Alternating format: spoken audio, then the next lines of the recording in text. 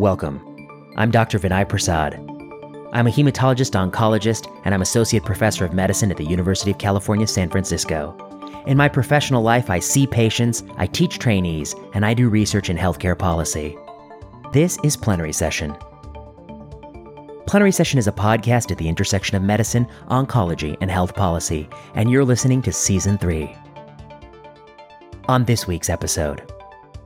On today's Plenary Session, I've got a lot in store for you. I've got Alistair Munro. He's a pediatric infectious disease expert in the UK. He's been following the COVID pandemic closely, and he's going to talk about risk of spread in children and schools.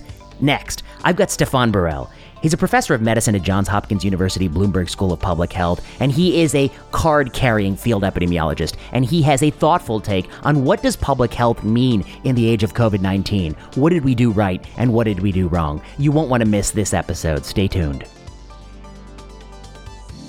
If you like this podcast and want more content, follow me on Twitter at vprasadmdmph.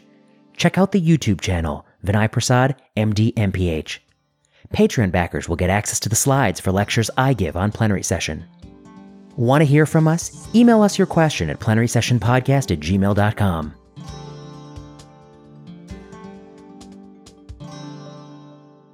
All right, I'm back in Plenary Session, joined via Zoom by Alistair Munro. Dr. Munro is a practicing clinician. He's a pediatric infectious disease specialist, and he is currently focusing the majority of his time on infectious disease research in pediatrics. He's working on vaccine trials. He's doing important work with the folks at Oxford on the Oxford vaccine. Dr. Munro, it's a pleasure to have you here on the podcast. Thank you so much for having me on, Vinay. Long-time listener. Pleasure to be here. Oh, that's great. You're a planner, a secret planner. That's great to have. Oh, it's no secret. An open and proud planner, yeah. Oh, thank you. Well, it's a pleasure to have you here. Of course, what caught my eye was a recent editorial you had in JAMA Pediatrics, but I think there's just a number of related issues that it might be helpful to talk through with you, given your expertise in pediatrics, given your expertise in infectious disease, and your work on the vaccine trials. And so I thought we might just hit these in a row.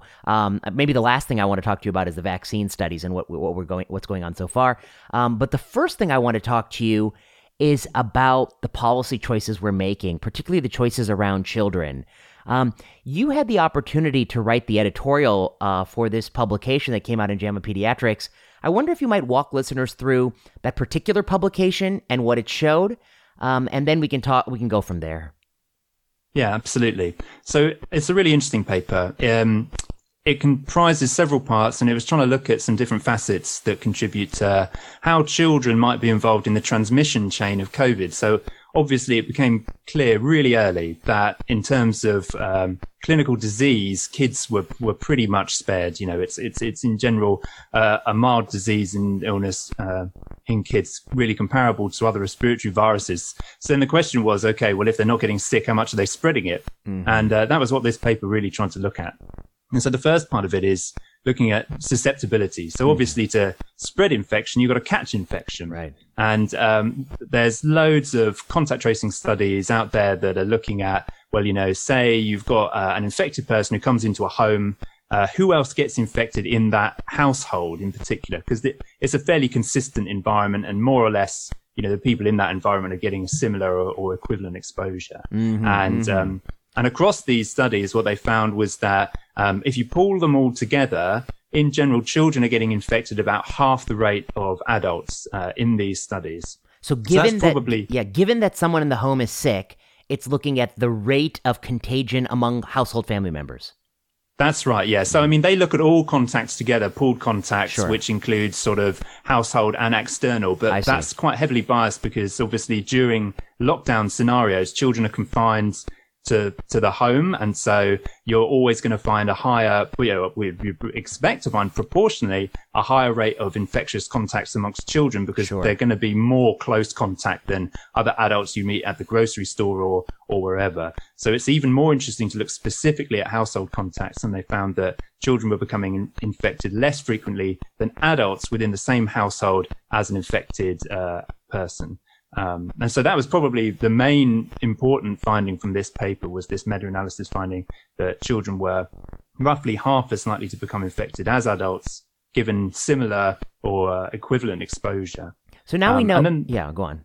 Go on. And they just looked at a couple of other things, including some school studies. And at the time that the paper came out and they did the meta-analysis, there was only a very small handful of studies looking at infected children in school, but they generally found fairly limited evidence of transmission from infected children within schools. And then looking at seroprevalence studies as well, and the rates at which children, had evidence of antibodies compared to adults, which in general, depending on the size of the study and the methodology, the better and bigger sort of well-performed studies usually show that children have lower rates of evidence of previous infection than adults as well.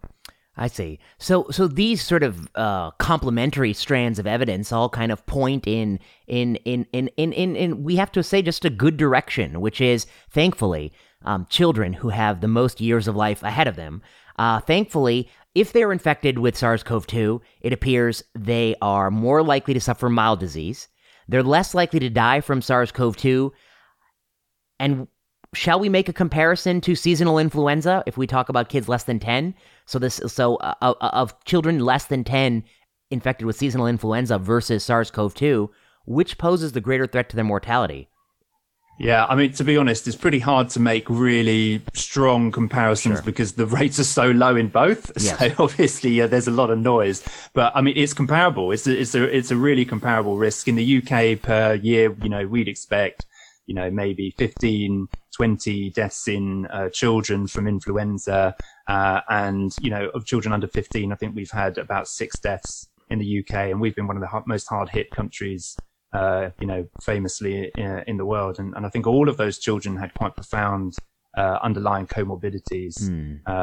So yeah, I mean, we're certainly not talking. It doesn't look any more risk than seasonal flu. Right, and let's be a little bit more clear on the age. Would you say that extends as high as people under the age of 25, for instance? That's hard because there's a U-shaped gradient to risk in children. So in terms of disease severity, what we see is children under the age of 1 probably more likely to be hospitalized, probably more likely to go to intensive care. And again, that risk rises in later adolescence as well. So once you're over the age of 15, that risk has crept up quite a bit. And again, the relative risk is obviously higher in those groups, but the absolute risk in all children does still remain really, really low. And still in young adults, I think the risk is still, extremely low of mortality or severe illness. I think that's a very fair summary. So that's one piece of good news, which is if they were to become ill with this virus, the risk of that catastrophic worst outcome is low, perhaps on par with seasonal influenza in this age group, particularly those less than 16 who are attending school. The second piece of good news I guess you're offering is that if a household family member is ill, they're much less likely to spread it to children than they are to fellow household adults. Fair to say. 50% less likely. That's what this says.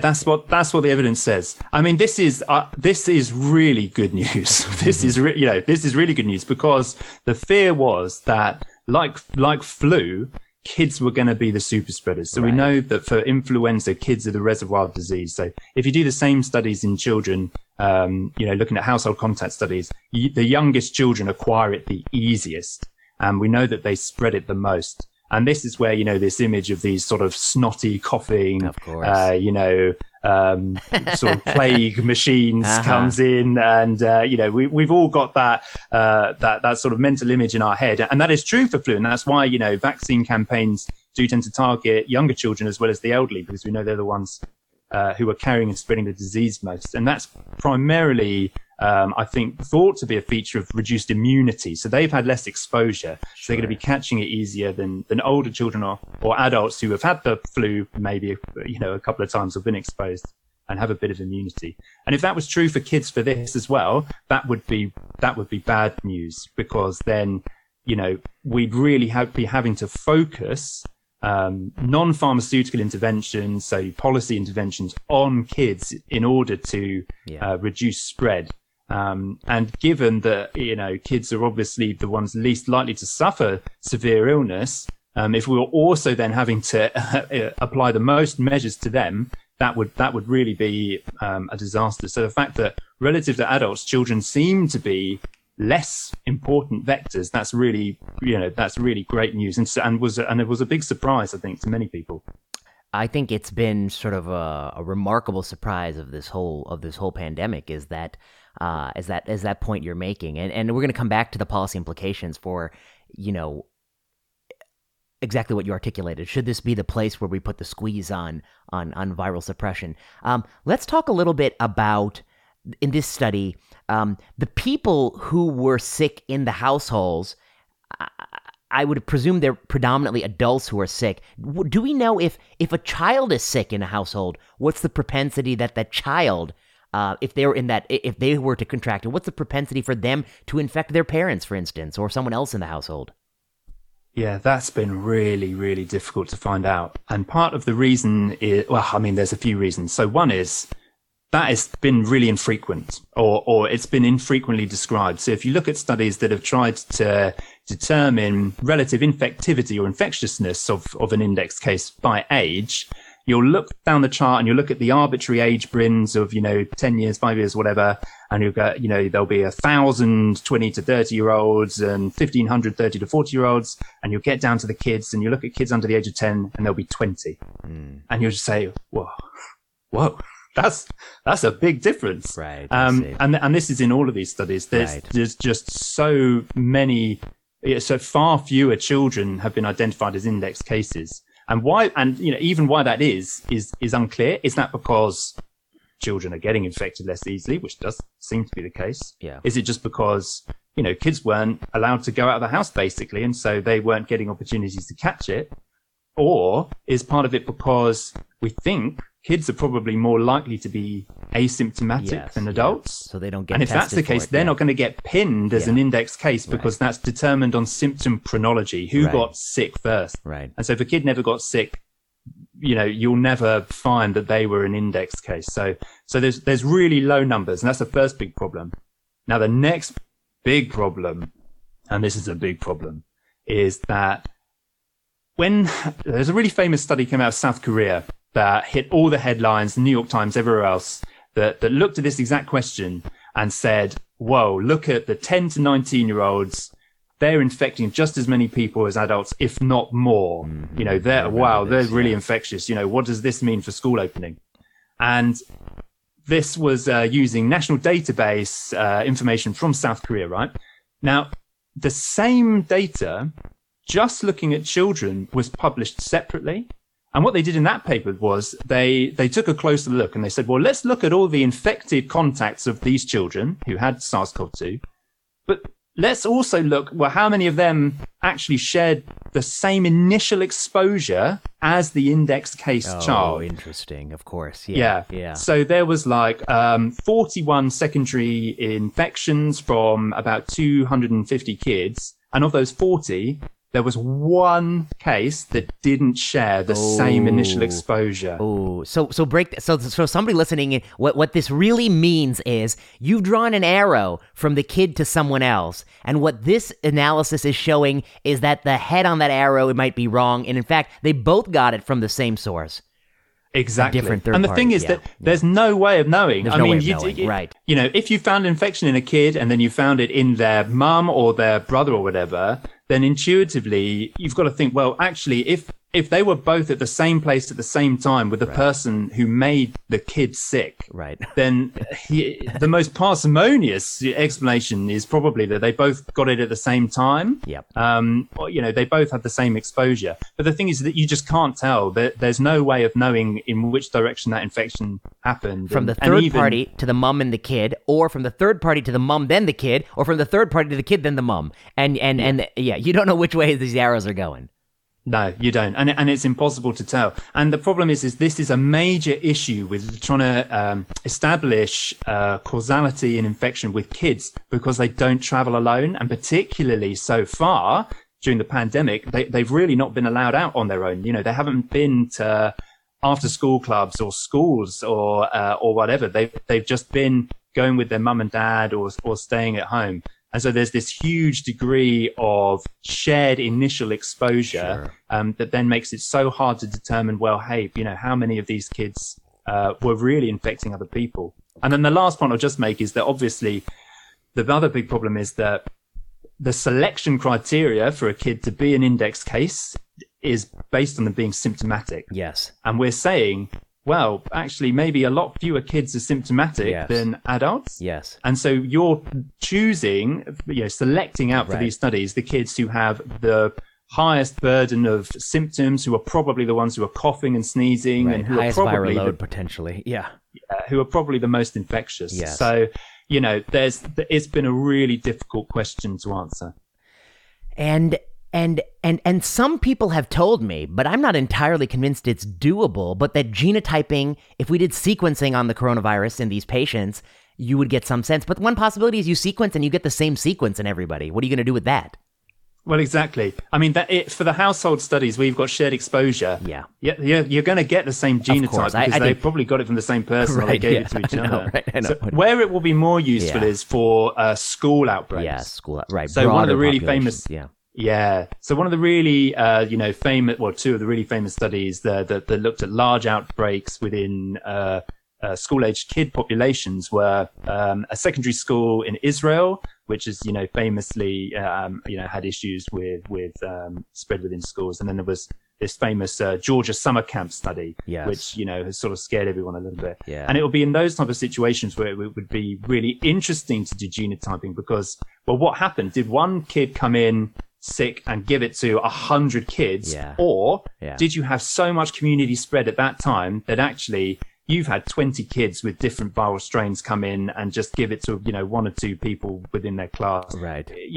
That's where that sort of information, a higher resolution of information will be more interesting because there's been a really strong correlation in studies in the UK, for example, with the rate of community transmission and the number of children affected in school outbreaks, which have all been pretty small.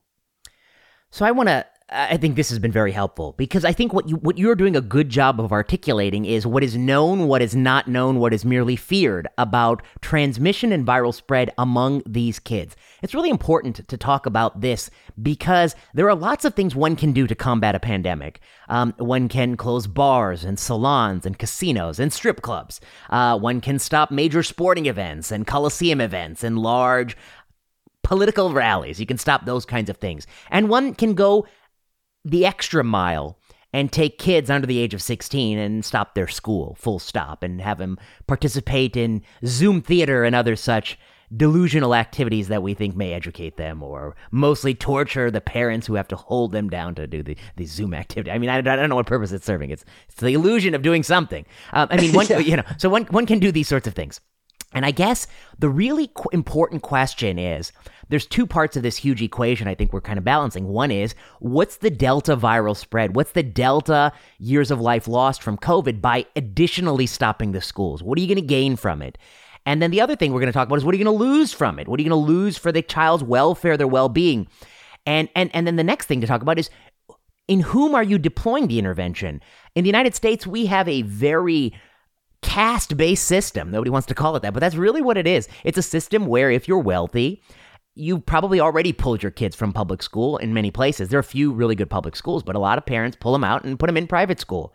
And many private schools have their own sets of rules to run, and they have financial incentive to run, and so they're going as hard as they can, full steam ahead. And I think we see that a lot in colleges that need that revenue. Public schools, they cater to a lot of wealthy kids too, but also the disadvantaged among us, and those have preferentially been ground to a halt. So I think you've done such a nice job of articulating what is known and what is not known about viral transmission, and that helps us weigh the potential upside. There are also some, I think, very limited, but they do exist, studies that ask what happens among countries when they close schools versus not closing schools on rates of viral spread. You want to comment about those studies a little bit? These kind of almost ecological studies, although, yeah. Yeah, I mean, the best example that springs to my mind, and, you're almost a pariah now if you mention it, but Sweden comes up in... Yeah, that failed state hellscape? No, yeah. Yeah, but Sweden, I mean, there's, whatever you think about the Swedish response, there's something you can learn. And I think that's something that's been lost into, I know I speak to lots of Swedish people on Twitter who are a bit fed up with being a political football. Yes. But, there's a lot you can learn. And I think the most interesting thing you can learn from them is about schools, because they never closed schools for children under 16. Yes. So they did have remote schooling and stuff for older children, but they implemented really basic infection mitigation measures and kept schools open for children under 16. And what we found is, Sweden had a bad first wave. And the reason for that is probably actually the timing that they implemented their precautions. So they there's this myth that Sweden did nothing. Because actually they probably put into place nearly as many measures as a lot of other countries. Sure. Most of them were voluntary, but they did social distancing, they did working from home, they closed universities and made them all remote access, and encouraged people not to go out, and footfall to restaurants and pubs and bars and everything like that fell tremendously. Exactly. But they did it really late. And that is probably one of the main reasons why they suffered such a big first wave. But what you can see is, if you look at the curve of their pandemic, it came right down, and it tracked very similar actually to the UK's wave, who we also had a really bad first wave, probably also due to acting late. But Sweden brought the pandemic under control without ever closing schools, without ever really instituting many stringent measures at all. For me, I think that's really informative, because what that, obviously not everywhere is Sweden, not everywhere has the same political structure or the same societal values and things. So, we're not all Sweden, but what you can say is, well, hey, school closures are not necessary or mandatory to control the pandemic, to drive case numbers down. Sweden did it without closing them. And then you look at some other schools who, some other countries who did really well at suppressing spread, like Denmark. They opened schools within a month or so of shutting down, within 6 to 8 weeks. That's right. Yeah. And they were really smart. They opened with the youngest schools first, so primary schools, children under the age of 10, and they did it really cautiously, and nothing happened. There was no explosion of cases. The Netherlands opened quite early, Switzerland opened quite early, and none of these places actually saw any surge in cases off the back of school reopenings. And actually, most places in Europe where cases really started taking off, it was the end of the summer holidays when no kids were in school anyway. So, what does it tell us? Well, it tells us that really broad brush stuff, like you don't have to close schools to suppress transmission, and opening schools doesn't necessarily mean you're going to propagate a second wave or increase spread. So I think that's informative. I think that's really helpful information. I think that's very helpful, and I guess the one thing I'm a little bit curious about is once the schools were opened, or places where schools were opened, what was the zeal with which testing was being performed among the staff? And I think, because that's also a variable here. If you're only going to test teachers and staff if somebody feels ill, you sort of raise the bar for when you're going to be catching cases. A number of places here are really vigorously testing. So they open the school and then they're testing everyone, with some frequency. And then they have halt rules. So if anyone tests positive, they're going to close the school for 2 weeks. How did Sweden navigate that? My understanding is they didn't have halt rules. They didn't have these sorts of things. They just let it run. And presumably they were they weren't doing any surveillance. They were just kind of picking up cases if they were to present with illness. Yeah, they had a pretty they didn't have a very aggressive testing regime. I mean, I'm now speaking as someone, really secondhand. Sure. This is just information that I've had from casual discussions on Twitter and from some people I know who live in Sweden. So, please, anyone in Sweden, if I make a mistake, do forgive me. I'm not pretending to be an expert, but yeah, I mean, because I know this because they were criticized for not having very aggressive testing and for only testing people with symptoms. And they were saying, well, you don't know how much spread is going on in schools because the kids aren't getting the symptoms and you're only testing them if they get symptoms or if they get sick. And so, it didn't appear like that. I'm sure transmission happened within schools, to some extent, but it wasn't picked up to any great degree. And they were only really testing people if they got sick.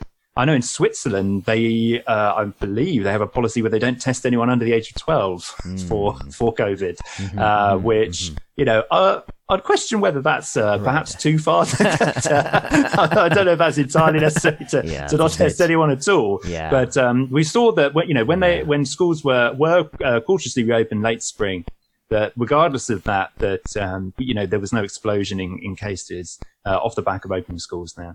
Yeah, and I think that draws a difficult to talk about, but an important distinction between the outcome you really want to avert. And what you want is to be able to open schools without an explosion of bad cases, people who are sick and who are going to hospitals and who feel unwell. And if you were to open schools and there is to be some level of PCR detectable transmission that you're not surveilling for aggressively, but maybe it's happening, maybe it's not happening, you don't see it, and nobody's coming down with severe illness and they're not a rise in symptomatic cases, I guess I would say, and it's somehow controversial to say, but I don't think it's that controversial, that that's not necessarily that bad. If no one is getting sick and nothing bad is happening, and maybe there's some viral PCR titers there's some PCR tests that would have been positive had you jammed that swab somewhere. That's not the end of the world. I mean, that to me is an acceptable outcome if there's nothing bad happening downstream. Now, of course, if there is something bad happening downstream, or if it's gonna happen in the future, then of course, we want to curtail that. But if it's really not, and I think the experience in Sweden suggests that it might not be as bad as you think. There's uncertainty there. I think what something that people have really struggled with trying to get to grips with throughout the whole pandemic is that there's two elements of risk. Yes. And one of them is your personal risk. Yes. So what is the risk to me as an individual of catching and getting sick? And then we want to try and apply that to a kid going to school. So for the kid themselves, we know that, in general, even if that kid's got, other comorbidities that make them more prone to respiratory viruses, actually, it's probably the risk is still on a par to other respiratory viruses that we would send them to school for most of the time. The other thing to consider is, of course, the risk of household members. So, I do think there's something to be said for having a think about if you're, an older child who's being cared for by a vulnerable adult, by a grandparent who's got, comorbidities and there's a smoke and that sort of stuff. That needs a bit more of a think about, depending on, what the level of transmission is in your area. You've got to think about what are the risks of me catching it. And if the community transmission rates are low, that's perhaps not such a big deal. But I know obviously you've got places in the US where it's kind of just people are just letting it do its thing, and it's all over the place. And I think that's an individual based risk assessment.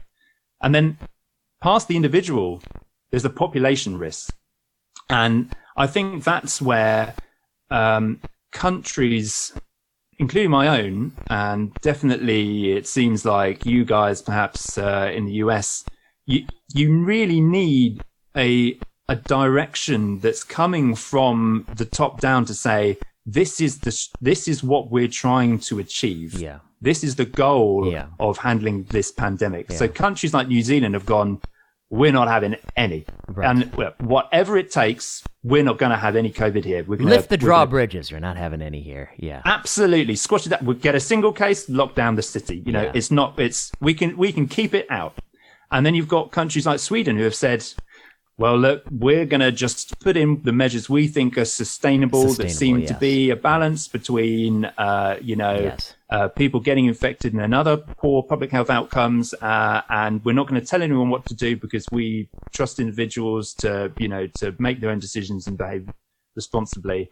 They know the direction they're going in. I think what's really hard is if you're in a country where the government's just sort of saying, well, we're just going to do a few things, and we're not really sure what an acceptable level is or what the trade-offs are for, that kind of level. And, are we just trying to suppress it a bit? Are we trying to, if you don't know what your country, what your policymakers are trying to achieve, I think it's quite hard as an individual to make a judgment about your behaviors informing systemic risk. That's a great because point. I don't want to be the person to contribute to transmission getting so out of hand that we can't protect old people. That there's so much COVID going around that it gets into care homes, that it gets to granny and grandpa, and it gets into places where it's gonna kill lots of people, which is what happened the first time. Sure. So that's a really difficult decision to think for people to make regarding schools is,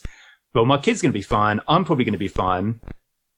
How much is this going to influence what happens in the wider community and case numbers going up? And I think hopefully what we've found from the evidence so far is that compared to other stuff, schools are not a huge deal. I don't think you're going to get any more bang from your buck from closing schools than closing anything else. And when you're looking at the trade-offs, as you say, let's talk about that. Yeah. Yeah. I want to ask the you trade-offs. Yeah. What are we losing when we close schools? You're a pediatrician. What are the trade-offs? And this speaks to your commentary, which is consider the kids, really, your subtitle. Absolutely. Almost, yeah. I mean, I think the first thing I want to say is the trade-offs for closing schools, unlike closing almost anything else, cannot be compensated by the government. So if you close bars and restaurants or universities and they lose revenue, the government can cough up. Yes, they'll have to borrow. Yes, there's going to be a deficit, but the government can pay wages. The government can, subsidize loss of earnings and that sort of thing. If you take a kid out of school, the government is not going to post them some education. The government is not going to post them additional life chances. Mm-hmm. The government isn't able to, address the fact that was probably the only hot meal some of those kids were going to have during a day. Mm-hmm. That the teacher was the only person who was going to notice that kid coming to school with a bruise. Mm-hmm. The sort of social and educational benefits that a school provides are gone when the school is closed. There's no substitute for that. And we can argue about how bad it is that schools are having to be the places that plug those gaps. Sure. But it doesn't change the fact that they are. And there is no substitute. Yeah. So for the duration that you close schools, no one is noticing the child is getting abused. No one is making sure that the kids whose parents can't afford to feed them are getting fed. No one is making sure that the kids from difficult backgrounds who are bright, who could go somewhere, are getting the education and the investment that they need to make something of their future. And we know from studies around the world in places, not as fortunate as where we live, that education is the way to bridge that gap. That education is the way to reduce those discrepancies in society, and that all time lost in education is just widening that gap, widening the attainment gap. And that is people's future. That is people's forever. That time doesn't come back. And for me, that is a heavy price to pay. It's a heavy price to pay. And you don't know what you're paying it for, because we're not necessarily clear that it's going to change the arc of a pandemic anywhere beyond all the other things we can do and we should do first. One of the things that I get when I started, I did a lot of digging on this subject and I sort of reached a similar conclusion that you have reached. I come to it from putting all the sort of categories that I wanted to collect information on and started filling in the gaps. What do we know about viral spread, the delta to the kids, the delta to the teachers? What do we know about the kids' outcomes and these sorts of things, that these sort of very difficult social fabric things? One of the things people pushed back on me on, and they said is, well, you're always a stickler for really high levels of evidence. What's your very high level of evidence that it's safe to open schools?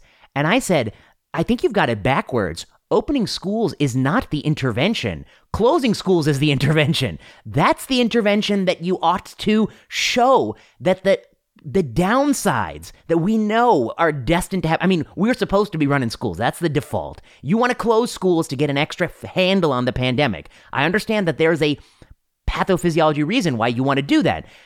Empirical evidence has since emerged that suggests that reason is vastly overstated and perhaps very different than other respiratory viruses. So now, what evidence are you offering that this closure, this intervention, which is closure is the intervention. Opening's not the intervention. Closure is the intervention.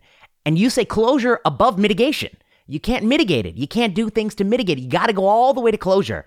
The burden is to prove that that's better than mitigating or letting it run. And so I think it's an inversion, total inversion of sort of principles of evidence. I don't know. What do you think about that? Yeah, I agree. I think we've gotten ourselves into a really difficult position. I mean, you've spoken about this before, and how there are things where you're never going to get that degree of certainty. Policy intervention, like foreign policy interventions. Or what happens if I put up this trade barrier, or if I start a war? Assassinate this general from Iran. Yeah, right. What's going to happen? Right. Yeah. We're never going to know. We're never going to know the counterfactuals, and all of the studies that have tried to unpick, the effects of school closure are all. They're all dreadful, really, because everywhere just closed schools at the same time as everything else. I know. And at the same time that everyone changed their own behavior anyway. Yes. So it is basically impossible to look back at what happened and see what effect did school closing on its own have. And I think it was probably, many people who I speak to disagree with me about this, but I feel like it was probably the right thing to do, because, we were staring at a train coming towards us, I think, at the beginning. And, when all else failed, you just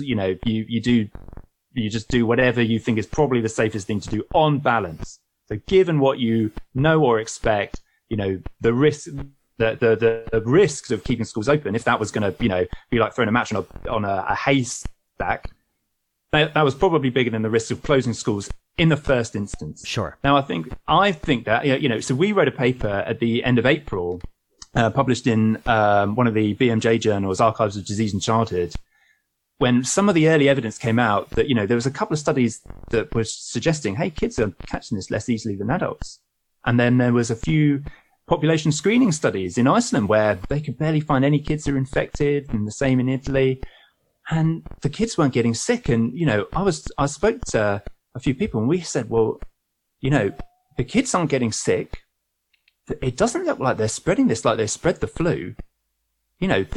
At some point, the schools are closed, and actually the harms of that are outweighing the possible benefits, which are, the harms we know, they're set. We know the harms of school closure. And then what we didn't know was what was the benefits. And actually the benefit was just slowly eroding down. It looked like, less and less like it was a really vital intervention. So, at the end of April, we said we need to start thinking about getting schools open, with mitigations and, infection preventions and careful monitoring. But, we need to start thinking about opening schools. And other countries did it. The UK made early efforts, and it was, resisted. But, we got bipartisan support over the summer, because I think everyone, both our political parties have said now, the official policy is schools are the last thing to close and the first thing to open. Yeah. And we've got that from both sides of the political aisle, which I think is a good thing. But it's, you can't demand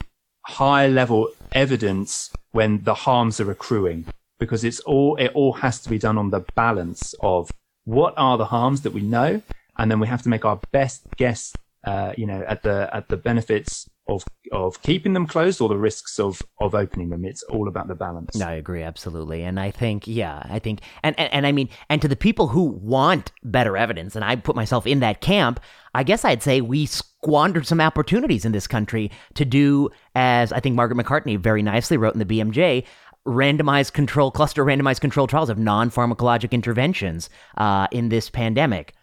So, I think for those of us who would have wanted better data, I think it was a missed opportunity to do cluster randomized control trials of non-pharmacological interventions, as I think Margaret McCartney eloquently wrote in a post on the BMJ website, including randomizing school reopenings or different strategies within schools.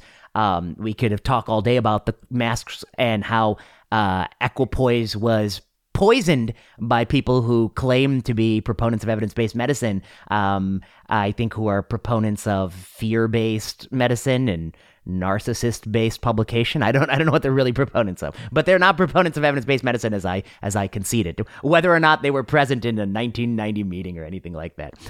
So I think those were missed opportunities, but we could talk all day about that. I want to talk a little bit about the vaccine clinical trials, because you play a role in this. Oxford AstraZeneca. In the U.S., we have draft guidance from FDA that says we want to see in a vaccine efficacy trial evidence of a point estimate of reduction in symptomatic COVID transmission of 50% and a lower bound of the 90% and a lower bound of the 95% confidence interval that is above 30%, so that we at minimum in the 95% confidence interval, we would be clearing a 30% reduction in symptomatic COVID cases. These studies are not powered and not designed with the primary endpoint of hospitalization or death. I actually think that's okay. As much as I like to see those endpoints, I think that's okay. This is one of the few times where you do have to make trade-offs, and it is incredibly plausible to believe that if there was less COVID virus out there, there'd be less hospitalizations and death as a sequela, and we may not necessarily have to wait for the study to accrue those events. How is your trial going? What are you learning? And are you randomizing kids? Because my understanding is that not a single one of these studies is randomizing kids under the age of 18. And so, yeah, go on. Yeah, I mean, I've never been involved in anything like this trial. First of all, I mean, the people who are, I play a fairly small role. I'm just one of the senior fellows, helping, run the trial at our site. But the guys who are really, driving this forward, particularly from Oxford, when we got the timelines, back in early, when was it? I think it must have been late March, early April. Yeah. And we saw what they were trying to achieve in the next few months. Oh man, it scared me silly. It was, we were just like, whoa, how do you think you're going to achieve this? But it was a really, really aggressive, recruitment pushing through the phase 1 and then into the phase 2, 3. And man, they did it. And they pulled it off in an amazing way.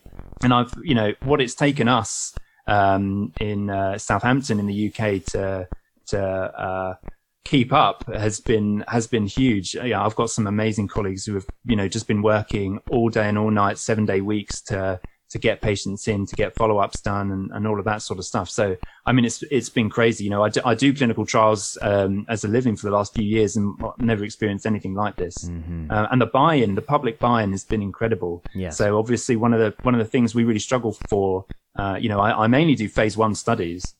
And recruitment is tough. Yes. Trying to get people into phase 1s is hard because by definition, they're doing it altruistically, really, because there's no benefit to them for taking the medicine per se. But we've been overwhelmed by people wanting to volunteer, wanting to come and do their bit and help out. So yeah, that's been amazing. And the Oxford AstraZeneca vaccine, is that mRNA based or is it a different strategy? It's ChAdOx1, so it's a chimpanzee adenovirus that's replication deficient, and it expresses the spike protein antigen. I see. And we're also actually supporting Imperial College London have an mRNA vaccine as well, and we're supporting them with their phase 1 at the moment, which is great too. And I think you asked about children. I think the only study that is recruiting children is the Oxford study. Oh, okay. So they have not young children, but I think children aged, I think it's 5 to 12. Okay. We're not recruiting at our site, but they are being recruited elsewhere to the phase 2. I think that's. I mean, it's a clinical study, so I guess I think that's quite reasonable. And I think, but some of the dynamics you've talked about suggest that actually this is a vaccine that maybe you really do want to give it to adults first. Yeah, I mean, honestly, I think kids are probably going to be pretty far down the pecking order. Sure. Because, there's only really 2 endpoints you want to achieve. So, well, I mean, there's one endpoint you want to achieve is you want to stop people getting sick and dying. Yes. Okay. So there's 2 ways you can achieve that. So one is give it to the people who are going to get sick and die to stop them getting sick and dying. Yes. So that's the elderly. And I think that's the outcome everyone's, waiting with bated breath to see is what's the immune response in old people. Because, yes, of course, yeah. Famously, they don't do too hot at responding but to we vaccines. do have data from Moderna, New England Journal this week showing antibody titers, neutralizing antibodies, even in people like over the age of 75. I thought quite promising. I was impressed because, classically, you sometimes, as we know with flu, you can pump them full of antigen. You're not always going to get the antibodies you wish. No. And then the other problem we know we've always got with vaccine studies is that, Vinay, I don't have to talk to you about surrogate endpoints, unfortunately for vaccines, for efficacy, the surrogates are not great. It's one of the things that we really, that it is a sort of a golden goose we're still chasing in vaccine studies Yeah. is to find the surrogate that's really predictive of good clinical endpoints. So, Well, I think trying to see. good news to you. We never had any good ones in oncology, but that didn't stop us.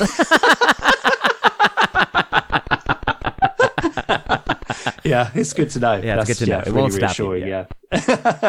So I think seeing evidence of clinical efficacy in older people would be great. Yeah. If it doesn't work, then what you need to do is break the chain before it gets to older Exactly. people. So you just need to stop it in circulation. Yep. So, and that's, I think, really that's going to be, probably first of all, high risk groups. Yeah. So health workers or care home workers, people who we know have higher, antibody titers from the first wave, so higher evidence of previous infection. Yes. And then after that, it's probably young adults really have the highest evidence of previous infection. They're the ones who have been out socializing, who have, had to go to work through, thick and thin. And probably, young adults are going to be the way to break the transmission chain. But, again, that depends on the outcomes for the vaccine. Does it just prevent people getting sick, or does it really stop you, having that nasopharyngeal carriage? Sure. Does it stop you carrying that virus around in your nose? And, that's the other outcome that we need to see. And then there's like another kind of theoretical thing, which would be, what if the point estimate of efficacy is far beneath what people want, but still slightly better than zero? And so people kind of get a little excited. And then you get some trigger-happy nation that has lost the ability to analyze risk and benefit in a neutral manner, just saying, we're just going to give this vaccine to everybody. And then what you might paradoxically do with a very weakly effective vaccine is change behavior in a way that's far greater than the benefit the vaccine provides, because it gives people the illusion that I've been vaccinated, so now I can go I can go party, I can go have fun, and you may actually screw yourself really badly. But thankfully, unfortunately, I do worry there's maybe one nation on earth that's just dumb enough to do that.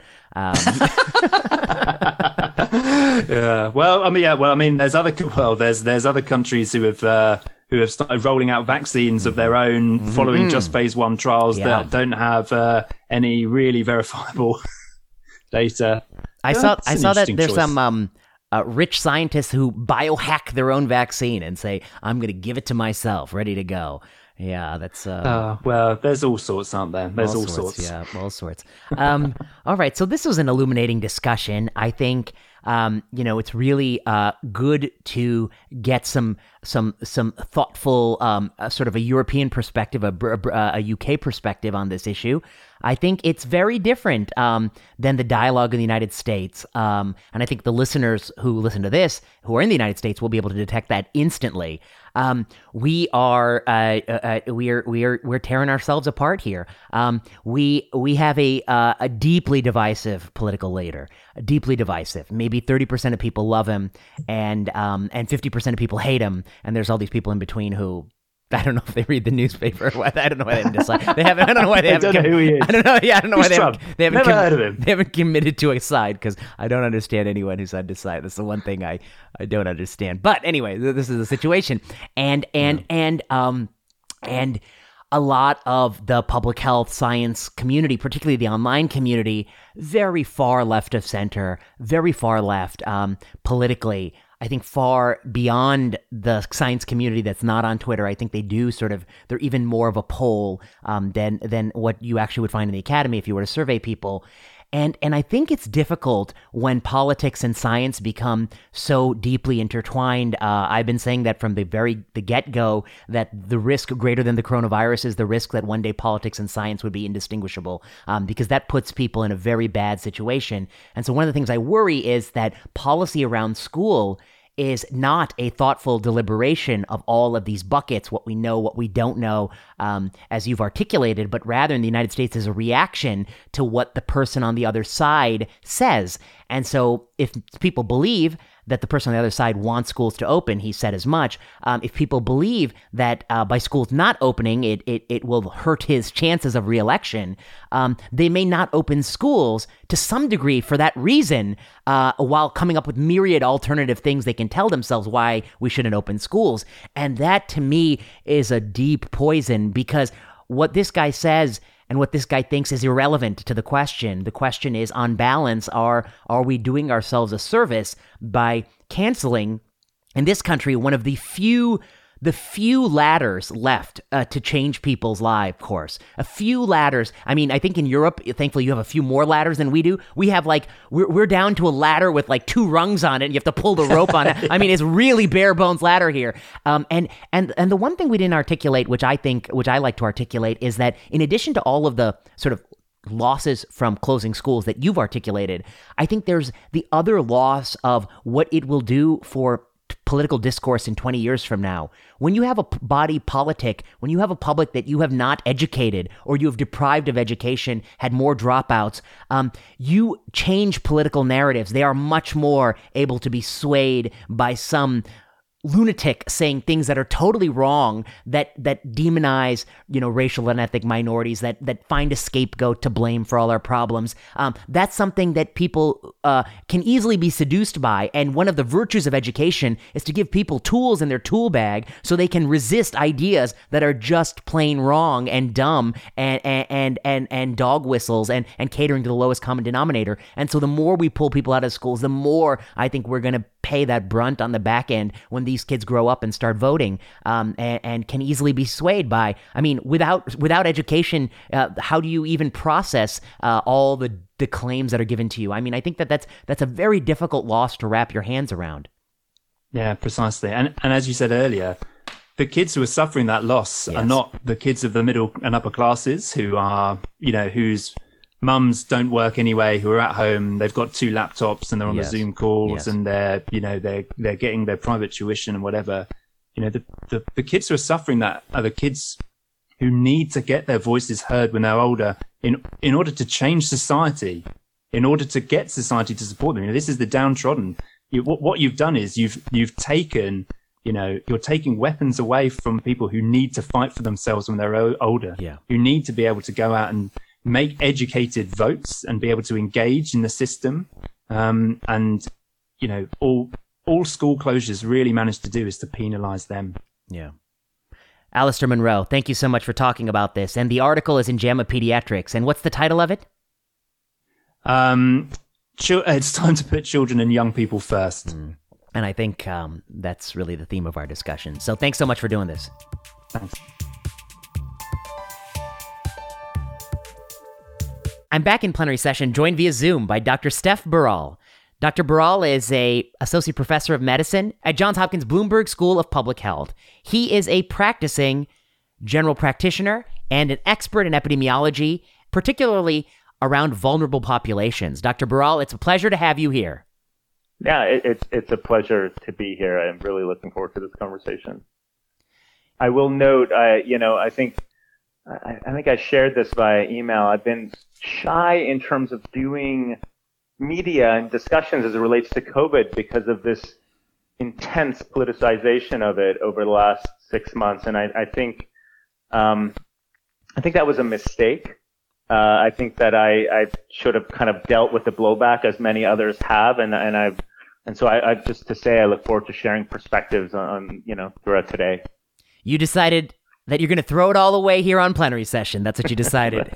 I think I'm going to share. I feel more comfortable just sharing what I think to be very much evidence-based and human rights affirming approaches. I should note for specificity, I'm housed at the Center for Public Health and Human Rights in the Department of Epidemiology. So the whole kind of genesis of our work is about the intersections of public health and human rights. And so COVID has very much in so many different ways touched public health, human rights, equity, and I think it should be more central to the conversation of the response. Well, I'm grateful to have you here, and I think many folks were reticent in the heat of the moment, particularly when we saw how the Academy handled people with sort of heterodox views on this issue. And I guess I don't know if I took a stand, but I took a stand for the need to listen to people who don't think what you think.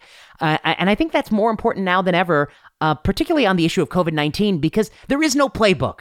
I mean, anyone who comes to you and says, I alone know the right answer to COVID-19, we have to be skeptical of that. And anyone who says that I'm for sure certain that this policy measure is a good idea or a bad idea, I mean, those people are not inserting, I think, the needed caveats that we really need to consider things that we might be missing, all the potential benefits, the potential downsides. Downsides, it's often easy to predict where the domains are. You're going to get the benefits. It's often very hard to predict all the places where you might get downsides. They can, they easily fall from.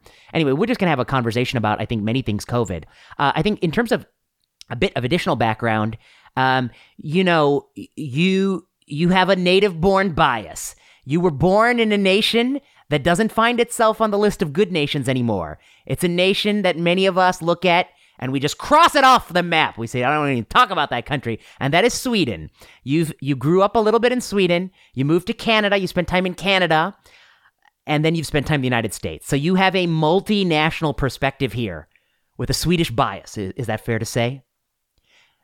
I think it's interesting that of course, like I'm a Swedish citizen. I was born there. I grew up there. I had a faculty appointment at Karolinska up until 2018, and as an affiliate scientist for several years, and have stayed closely engaged with many epidemiologists there. And so, indeed, I don't know that I would call it a bias, but I'd say an understanding. And additional context. Yes. And so it's funny because I love being Canadian. I love so many things about Canada, and it's a different conversation. I love actually working in the United States with all of its complexity and all of its challenges. But it was interesting that in when Sweden just started being so roundly attacked as a country that has like thrown its citizens aside for its economy and all these things, it was, I did feel this kind of funny dynamic of, I want to call it like nationalism, because I've never been like, I'm only like, the only thing that I think I hold allegiance to, I hope, is like rights, family, like trying to be a good person. Yes. But I did feel this kind of strange dynamic where people were so confident about like their understanding of Sweden, a place that like they'd never been to, that like on the right and Fox News, the only thing that I remember the last time it made this much news was like no-go zone. Yes. And places that like, that this is a country that has like disintegrated under its perspectives of socialism and sort of social capitalist beliefs. So let's, it was amazing to me that it just became such a flashpoint. It did, yeah. I mean, Sweden, which is your view? A failed state or hellscape? Those are the two options we have for this podcast, and they're the only two options. But why don't we talk about Sweden for a second? I mean, as somebody who's been following the COVID pandemic closely, what do you feel about Sweden? What have been their successes, their strengths? What have been their weaknesses, their blind spots? Where and is it still too early to judge them? It's like the middle of a marathon. I think sometimes you have to wait till the end of the race to really know how people did. Well, I think the last point is the first one I'll say, is that like, I trained as a public health practitioner. I was like remotely connected to the SARS epidemic as it happened during my training. I had a much closer view of H1N1, much closer. I had a relatively close understanding of the play out of the Ebola, mostly I should say epidemics across West and Central Africa, and the very limited infections that happen abroad, and Zika, etc. This is the first one where we've ever, like, there's a few firsts here that I think are important. One, I can't think of the last time we used models in real time. I mean, we can talk about that later, but this idea that we're judging success or failure, I think as an oncologist, it's that same language where people are like, the fight against cancer. I'm like, but that it's just a misnomer, and the framing is a problematic framing to begin with, because nobody wins in a pandemic. Like, everybody loses. And so I think that's important. And then absolutely this idea of like real-time judgment is so problematic and so harmful, actually, because it has us chasing indicators as compared to comprehensive responses. So I look forward to talking about that. Yeah. In Sweden, in particular, the one thing I'll just say is just to frame this conversation, and it's not a bias, it's just my own reality and my own truth, which is that like everybody that I know and love, except for my dad, is in Sweden. Like my mom and all my family that's still alive, they're all in Sweden. And there's nowhere else that I would have wanted them to be during this time.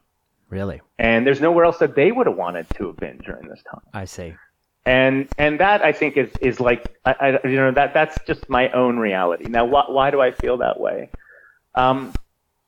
COVID has affected different folks in different ways across a range of dynamics that we already understood to be the case for respiratory infection. Yes. The idea of inequities is not new. Yes. And for respiratory infections, whether it be influenza, or others, and there's in vaccination hasn't fixed those. If there's anything, actually, sometimes it's reinforced those disparities, exacerbated them. Yes, and absolutely, and so when I looked at the Swedish response and the way that I would hear this discussion of like trying to understand like where infections were happening, and then trying to respond to those rather than sort of prophylactically like shutting down everything.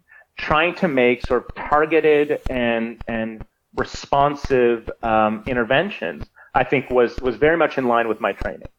And so again, my training was like 5 years of practice training, infectious diseases, environmental management, chronic disease, non-communicable diseases, et cetera. And all of that time in ID has very much been focused on like, how do we understand who's at risk, why they're at risk, and then how do we develop meaningful interventions to address that risk? So, what have been notable successes? Well, notable successes have been about trying to sustain social services and other healthcare services in the context of the pandemic. Such as schools, yeah. That's right. So, I mean, we could talk about schools later, but we'll talk about it later. In the pandemic playbook, like closing schools was an intervention of last resort. And I think that's been the sort of that's been the thought and the strategy throughout. But I'll say that it has been about trying to understand where disparities exist. So for example, they identified that taxi drivers were at the highest risk. It's a high exposure occupation. It's a high risk occupation. It's an occupation that doesn't employ the most wealthy in society and the highest socioeconomic folks in society. And so they rapidly saw that people, like the old rules in Sweden were that you could have paid leave from the second day of being unwell. Well, they quickly changed it to like paid leave from the first day. Encourage folks that are sick to not work. Yes. Like that is fundamental, and ensure that they can still eat, which is another fundamental need in our Maslow's hierarchy of needs. They saw very quickly that, people in more dense living environments, in more dense parts of Stockholm, for example, were at high risk. And that was true, among folks who are more recent immigrants, not among all immigrants to Sweden, but especially among more recent immigrants.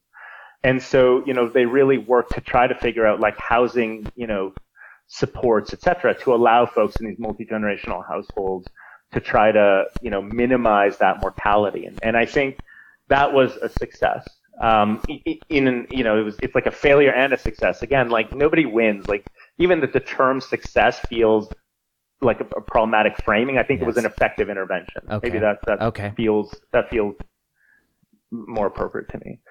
The place where I think there have been clear failures, and I think, understanding failure as like a function both of like pre-existing context as well as failed intervention. Because I will tell you, I believe that like a lot of the disparities that we've observed are old, pre-existing disparities. Very old. Yes. Racism, capitalism, all these things that result in people being at high risk. But, for long-term care facilities, in particular in Sweden, they have for-profit facilities. And for-profit facilities, just as a nature of being for-profit, tend to have, lower staff ratios, lower paid staff, higher density within them. And in Ontario, there's been a really nice study to show that there's a clear relationship between mortality and the profit status of the profit status. Was that Health Affairs paper or something? Yeah. Yeah, there was a CMATCH paper. It was Nathan Stahl and their whole group that have done a couple pieces, one on density and one on profit status. Okay. And so I think that, there was a clear dynamic there in terms of understanding those pre-existing contexts and like what differences may exist between Sweden and Norway and Finland, for example, in that. Even though they're, Nordic countries and they share a lot, how are those rules different? Because it turns out that they are. And I look at this as like, there was an outbreak in the very facility where like my grandparents lived out the end of their lives, and how tragic it would have been for me if that would have happened to my family. I mean, they died years ago, but just the thought that it happened in that facility is an obvious failure. And the question is, at what point did the failure happen? Yes. Was the failure in the lack of investment in public health infrastructure and safety and caring for the elderly among us, just historically throughout society? And then how is that compounded based on like not moving fast enough to optimize IPAC, like infection prevention and control, cohort staff, ensure that staff aren't moving from like one facility to to next, facility, right, spreading. to facility to Right. facility to home-based care to facility, which is very much at least the setting in Ontario, which is just that people, like when they've tried to do contact tracing, the amount of vulnerable people that some of these folks have had contact with is unbelievable. And I think that represents a failure that I think compounds the underlying, and pre-existing failures. So, I mean, I guess this is something that Sweden grappled with, but we weren't free of it as well in the United States. We sent COVID patients in nursing homes to New York City, back to nursing homes. COVID in a nursing home is like a heat-seeking missile. I mean, that's a very deadly pandemic. It's a different beast entirely. And I'm reading statistics that say even to this date, we're talking about 40% of the casualties in this country were from a facility, a living facility. Is catastrophic. Sweden succumbed to some degree to the same error, Canada as well. I mean, is there any nation that quickly realized that was a unique vulnerability and took appropriate safeguards? Was there any place on earth? Well, I think that like in, Canada, just like the U.S. are diverse, obviously. And I think there have been places. So, British Columbia specifically immediately focus on long-term care facilities. Okay. Immediately. And a number of my colleagues and friends were like, this is exactly their priority. And they started, optimizing services within them. And I'll say even within I work clinically within a facility that is 65 and older homeless folks. Yeah. So this is like a place that like we would have expected COVID-19, as you said, whether heat-seeking missile, like extreme levels of mortality. And we just started intense interventions from like day one and talk about those. But the idea being, I was always like, protect, it's called Scarborough Village Residents, like, protect SVR. And everything that I was starting to get involved with more from a public health side was always about protecting the folks that I was serving clinically. Yes. Because it was this exact fear that like a kilometer up from it on the same road, there'd been a massive long-term care outbreak with extreme mortality. And the same all around it. It's in a particularly kind of, disenfranchised part of the city. And the whole feeling was like, protect it, and do everything that we can from day one, like early in March, to do that. And now we're having kind of continued public health, meetings around it to ensure that response is in place. But it's absolutely, I think, and in the States, we've seen great examples. In Maryland, there was a facility that served predominantly African American folks and was managed by folks within the community. And there's just a lot of pride and ownership of this facility, and it had no mortality. I see. And it shows that if you invest in, obviously financially, but if you invest financially and you care, you can achieve this. And I'll say one more example from Toronto. There was a long-term care facility and then like a long-term care residence that are co-located but that are operated separately. Like one's for-profit, one's not-for-profit, but they're literally co-located kind of with a shared office. And on the one side, they had like intense infection prevention and control, and they brought in the hospitals to help them, and they had no mortality. And in the facility that is connected to it, physically connected to it, it was like 75% of the folks became cases and a tremendous amount of mortality. So what it says is with targeted interventions, you can achieve, the positive outcome, which is avoiding mortality. But it means specifying your intervention, spending money associated with where risk is. And when this has sort of been this message of, and we wrote this paper back in March, which was to say that when you try and serve everybody, you just serve nobody. Yes. And that is the risk, that it's not just, well, it'll be like a trickle down intervention. We hear this all the time. Protect some folks and you'll protect their downstream folks. And I'm like, when does trickle down anything ever work? It doesn't. It does. Trickle down economics doesn't work. I'm still waiting for that trickle. That's right. So I guess, so you would say that there are some who say that any strategy must protect us all. And strategies there have been some vocal proponents, including some prominent people in this administration, saying that, we need not a one-size-fits-all solution. Perhaps young people should have more freedom, more mobility. Older people at risk should take more precautions. You're saying that prima facie is not off the table. It is something to consider, potentially something to do to some degree. There are, of course, limitations. Is that how you'd put it? Yeah, I mean, I'll say a few things. So one is, yeah, absolutely. I never believed in a one-size-fits-all intervention strategy for anything as it relates to public health. I've never seen it before, and I can say within HIV, this is a common discussion, and it's actually like the body of my work has been to counter the idea that everybody's at equal risk, because across sub-Saharan Africa, there's this assumption that everybody's at the same risk for HIV, and it's fundamentally untrue.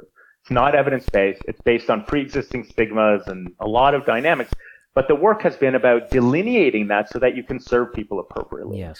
So it was those very same kind of perspectives of like, everybody's like, how are we assuming that risk is evenly distributed when of course it isn't? Of course it isn't. And, sort of throughout this, I felt like the rich have been spectators to this pandemic. Like they've watched it on their screens and they've watched it through their windows as they're waiting for their food to be delivered. But it has been like, just like a spectator sport and then going on Twitter and talking about it. Well, I think that's part of it, is that those many people who are in a prominent position to push for certain types of interventions, they themselves do not bear the brunt of those interventions in terms of the price. But why don't we talk for a second about, I want to bring, because before we know it, our time will be gone, and I want you to flesh this out for me. The schools issue. I think I want you to just take it on head on. This is a very divided country. There's no one school system. I think that's the other challenge. There are private schools, there's charter schools, there's public schools, there's daycares. We are doing sort of an unprecedented experiment in this country right now. Every day, there are kids who are not in person in school. Some of them may be on Zoom. That might not be equally distributed. I guess I'm trying to get a sense of how do you, with your background, how do you weigh the relative risks and benefits of having them go in person with those downstream effects of potential transmission among kids, transmission to adults, transmission to, somebody was telling me poor kids are more likely to be multi-generation household. I said, I don't doubt that that's the case, but I wonder what the absolute numbers are. How do you weigh that against the other side of the equation, which is you take some kids, not all kids, but poor kids, but ethnic minority kids, racial minority kids, and you take them out of school preferentially. What does that do for them, for society, for the fabric of who we are and 20 years from now? So how are you thinking about this unprecedented equation of weighing all these things in your mind? Sure. Can I just also take us back to one comment just about adaptive interventions before? Yes. And so I felt, I kind of went around the block and I never got to the point. The point is, I believe that there are ways of stratifying needs across a number of different ways, but sort of two primary determinants. One is individual level risks and of morbidity and mortality. And the second is like, what is somebody's immediate network? Yes. And I do not believe it to be not infeasible to effectively kind of prioritize folks that either have an immediate risk, but irrespective of age, actually, like we know much more now than just age in terms of prioritizing individual needs. Yes. So it's beyond age, but also somebody's immediate network. That if you were to say that like somebody is in a multi-generational household, I might spend more for you. I might provide you a better housing solution, better paid leave, etc. From day one because of that downstream infection. Yes. So I just want to say that even though I don't believe in just age as as a single determinant, I do believe that there are ways to adapt interventions to address needs. And so I just want to say that, and I think that to me it feels like a failure of the imagination to say that because we can't do that we have to lock down as a whole. Yeah. The only thing that scares me more than like the idea of a uniform intervention for heterogeneous needs is the idea of like a targeted lockdown. I want to make this point because it, at its core, it's something that actually like keeps me up at night, because we've seen this now happen in Madrid. So it went from being hypothetical to actually being real, which is that you take areas of a city that are only at risk because of these pre-existing inequities, higher density living, essential workers, etc., and then you lock down only those areas. And I don't even know how it works. Do you let them out to like deliver food and serve the needs of the rich, or do you get little passes and then run back to their areas where they're locked down? Like, it's so unjust. And public health doesn't have to, I just say this, like respecting human rights and doing effective public health are not mutually exclusive. In fact, they are perfectly aligned. Almost every one of the time I've ever seen. I've never been given an example where we can't respect people's human rights while also doing effective public health. And so how does that relate to schools? Schools as a uniform intervention, the data were just released today, for example, among incidents among those under 21. And we know that, folks, related to centuries of structural racism and, dynamics that young folks that are racialized communities are much higher risk.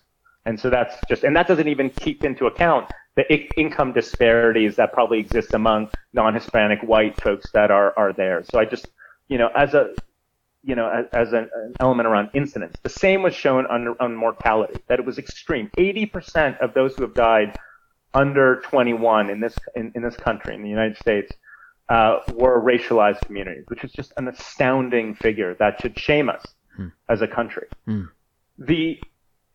When we think about interventions, like, why don't we spend some time to understand why that is? Yes. What is the dynamic that it's happening, and how do we address those needs? Yes. My guess is that I probably am definitely not aligned.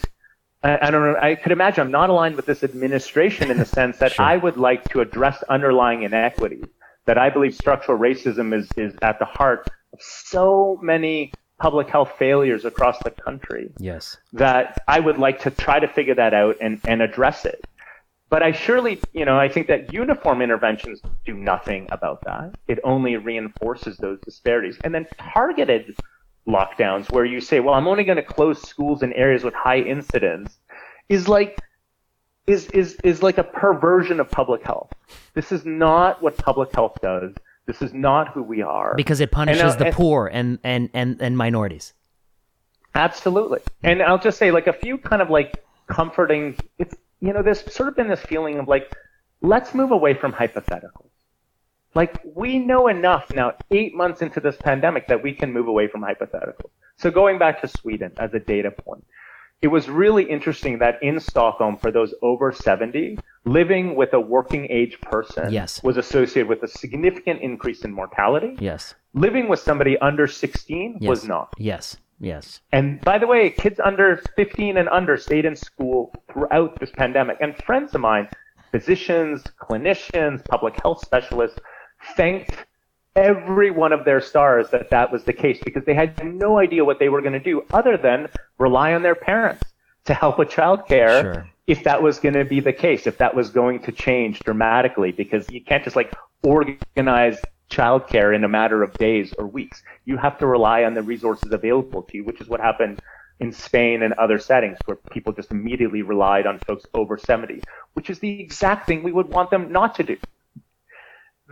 As it relates to schools, I think that absolutely, like, when we think about like internet access, devices, like good studying spaces, having your own room where the kid can learn in, like, I could list 10 different determinants that are along a socioeconomic gradient that favor the rich as it relates to schools. Never mind that certain private schools, got waivers to stay open, Yes, including that's the what I'm saying, schools yeah. where Governor Newsom's kids are. Yes. And so you have this dynamic. And my guess was almost like the public health form of insider trading was that, like, the moment these decisions were being made about closing schools, everybody in that room started like texting and messaging and figuring out how they were going to get their kids educated during this time, and until they like released the news to the world. and figured out how their own kids were going to be okay. Because I'll say, and I think this is something that is I tried to understand for a long time, like why are people's perspectives to COVID-19 so different Yes. than to other infectious diseases? And obviously every bug is new and every bug is unique. But it's also that I think that it's the closest that a lot of epidemiologists have ever come to the bugs that they study. That's just a dynamic that I think a lot of us work on things that don't really come that close to us. The folks that do have lived experiences, by the way, are normally better researchers because they do have some understanding of what it means to be asked to do an intervention, or what it means to be at risk for something and how that affects your well-being and your health. But I think many of us study things that have never come close to us, and this might be the closest that it's come. Mm-hmm. And the same often for clinicians, that I think the amount of fear is us, for those of us, providing in-person services, it is scary. Like, we set up this facility back in March, and it is scary going into that facility knowing that folks first were under investigation and then were confirmed COVID cases, although well enough to be outpatients. You're kind of dealing with this new bug, and, it is scary about bringing it home and not knowing exactly how to act, et cetera. But I do think that has at least been part of it is like the idea about separating out protecting ourselves as compared to sort of like what's best for society as a whole. Yes, I think I think only when we make the decisions of like what's best for society as a whole do I think that we get closer to kind of making like what, if you could sort of think of like the right decision or like the optimal decision. But just to sort of finish the conversation on schools, I think we should be thankful that kids are not at high risk. Obviously for H1N1 they were, and schools were closed because they were at high risk and higher risk than other folks. And the decision was made, it was like an alignment of risk and benefit. There was a risk to them, and the benefits they lost were also to them. Yes. Here we've made decisions with the perception that kids are vectors. Yes. And we have to only make the decision for society as a whole rather than kids' needs. And I think increasingly we are going to have to live with that as a society. I think we should be ashamed. I'm ashamed. I'm deeply ashamed about how quickly we were to say, well, there's just no choice. We have to close them. There's going to be these downstream infection events, and what kids want to kill their grannies? Well, nobody. No kids want to kill their grannies. So how do we prevent that from happening? How do we then let's deal with the underlying issue rather than these blunt interventions. And I'll just say, like, I've always thought of like public health as a service industry. I've thought that because it was taught to me. It is a service industry. Understand your customer, try to figure out what their needs are, and then address those needs. And, we've kind of moved ahead and we've gotten ahead of that, where we are like an enforcement industry. And I worry gravely about what the long-term consequences of that are going to be in terms of like engagement for like this generation of university students in public health programs over the next 15 or 20 years. And maybe everybody says, oh, it doesn't matter because we saved their lives now, or we saved society now from this extinction level event. But I think it does matter. I think that we have to think about, as you noted, like the immediate and the downstream consequences of our decisions. And there are risks across the board. Yes. Immediately and downstream. I mean, I guess I think that the fact of the policy decision around schools is, I surveyed some people informally who I know who are doctors, and so they have money and they know how to get things through. Their kids are all in school. I was like, they're like, oh, well, it would be terrible for kids not to be in school because I don't know what I would do. Thankfully, my kids are going to the private school. And that's the thing about wealth. I mean, and of course, I also want to be very clear. I do not blame them for pushing very hard to get their kids to school. Everyone will do everything for their kids. That's the logical, you want them to do that. The question is, these kids that we're pulling out of school are the poor kids. They're the minority kids. They're the kids that no one is, and they're the kids in this asymmetric battle, which is teachers in strong unions may have a good argument to suspend the schools or do it Zoom. The kids in those places who most need the schools might not are the least vocal, least able to push for what might be best for them. Some of the challenges that that you talk about are, I mean, one of the things that I've gotten, I did a whole episode on schools where it had this kind of bent that this is probably, in my view, I think it might be the single greatest catastrophe of all of this, is that it was one thing in March to say schools are over tomorrow because we didn't know. The uncertainty bounds were massive. Uncertainty was through the roof. And so I'm incredibly forgiving of all those decisions. The question is, in August, September, October, November, when people are trying to launch schools, there's a huge pushback against it. The idea is that, is it the case that schools will increase the death toll? I guess that's one question. Is it true that it'll increase the short-term death toll? And then the next question is, does it increase the long-term death toll to close the schools? Those are my two questions. Yeah. So, I mean, I think to your first point, people of means were always going to figure out how to be comfortable throughout this pandemic and how to ensure that all of their needs were met. And I say this, by the way, recognizing I'm of means. And it was absolutely the case for us as well. As this was happening, this pandemic just hasn't been that bad for us. The only thing, it just, and I know that to be the case for everybody down our street, that the thing that enrages me is how comfortable it's been. It's, and sure, life has changed. Like I said, I used to travel 200 days a year and now I don't travel anything, but that's fine. Maybe I needed a break anyway. Sure. And so but I'm still being paid. I'm still I still have all the comforts available to me. We can have food delivered to us. We can be comfortable, all of those things. People of means were always going to figure out how to ensure that they were okay during this time. I think what has saddened me the most has been that, as a society, we are only as happy and as comfortable as, those most marginalized are happy and are comfortable. And in the long term, that's critical. Because in the long term, that's what breeds, a happier setting, and generally more well-being. And I think what breeds things around increased discomforts and more concerns around disparities and crime and all those things is not paying attention to the needs of those around us. And when I say needs, the most central needs, leaving Maslow aside, the most central needs are healthcare and education. And I've always sort of thought when people ask me, well, often I'm in Central Africa and West Africa, and people are like, Canada and the U.S., they're identical.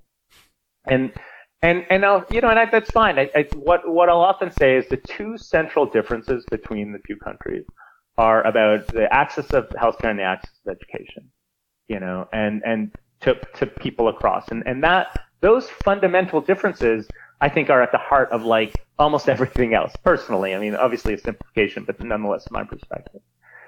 The schools as a whole, the access to education, I think, represents the most important social welfare, social well-being intervention that a government can provide. It is what provides upward mobility for folks that have been historically disenfranchised. It is the only thing that we can rely on that allows and encourages equity. So when you ask the question, long term, I think it's great. I think because if you just play this out, that people don't have access to the same jobs in a setting where you have employer-based healthcare, they don't have access to the same healthcare. They can't uplift their families and themselves, and you just never kind of get over this hurdle of getting to the sort of middle class, more comfortable lifestyle, which has a number of downstream health benefits, irrespective of whether it be related to healthcare access. And so that is absolutely the case. And in the short term, I think we have so much data from settings where they didn't close to show that there just wasn't a relationship between keeping schools open and large scale kind of community level morbidity and mortality. And, it was so interesting when the Science article came out in early June. Yeah, I remember. And they, what leads to changes now? Yeah. Mm-hmm. That's right. What can we learn from schools? And they talked about all these countries. And then there was an article well, I wish we could have learned something from Sweden. I'm like, well, this is so interesting to me because Sweden put out a study showing teachers who were at no higher risk. Yes. In fact, schools stayed open till the age of 15. The only teachers that were at lower risk were teachers that worked from home, like high school teachers, because that's, of course. Of course. And students, were at no, first of all, there was no deaths, fortunately, and 1.8 million students that remained in school. And there just was no increased risks. And so that to me is like real world data is always more powerful than hypotheticals. And I understand, I agree with you that like initially when you don't know, you make a decision based on precautionary principle. Sure. But I think, what we wrote in March, and I think is true now, is that like you have to move on from the precautionary principle. Yes. It can't be like your crutch for every argument that you really, that you come across in public health. Well, you don't know, so we can't do it. The reality of the precautionary principle is actually two things.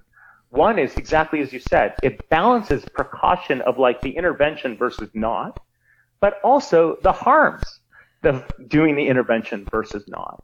Closing schools is an intervention of actually unknown benefit and significant harm.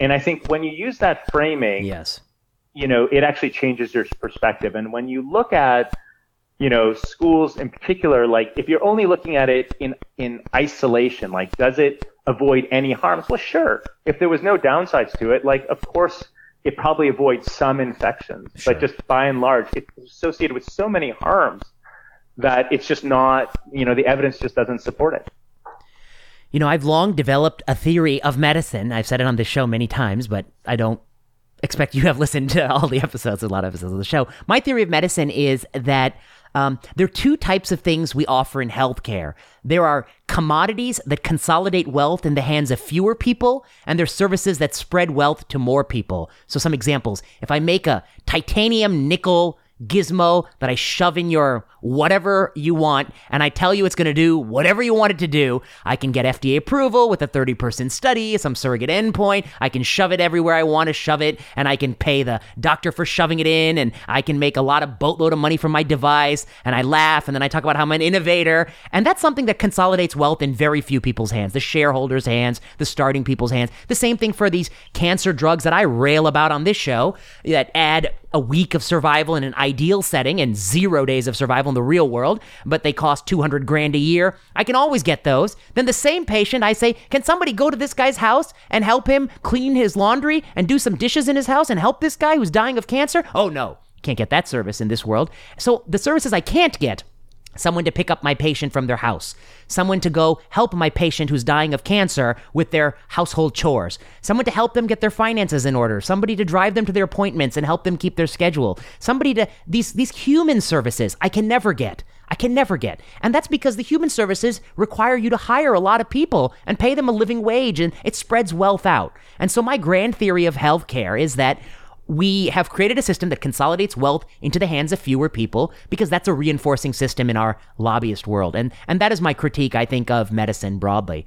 In COVID, there's an analogy, which is we were willing to do all of the things that don't hurt or inconvenience those of us with means, and we're not willing to do any of the things that would benefit those with nothing. And so it's easy to say lockdown countries, but when you have 1 billion people in India who will starve, it's easy to say, do these things, but when you have poor children who are going to be at home, sometimes with people who are sexually and physically abusing them, who will have no one will knock on their door and check on these kids. And we're going to hear, for decades, we're going to hear stories about kids who were abused in this time, and no one helped me. No one came.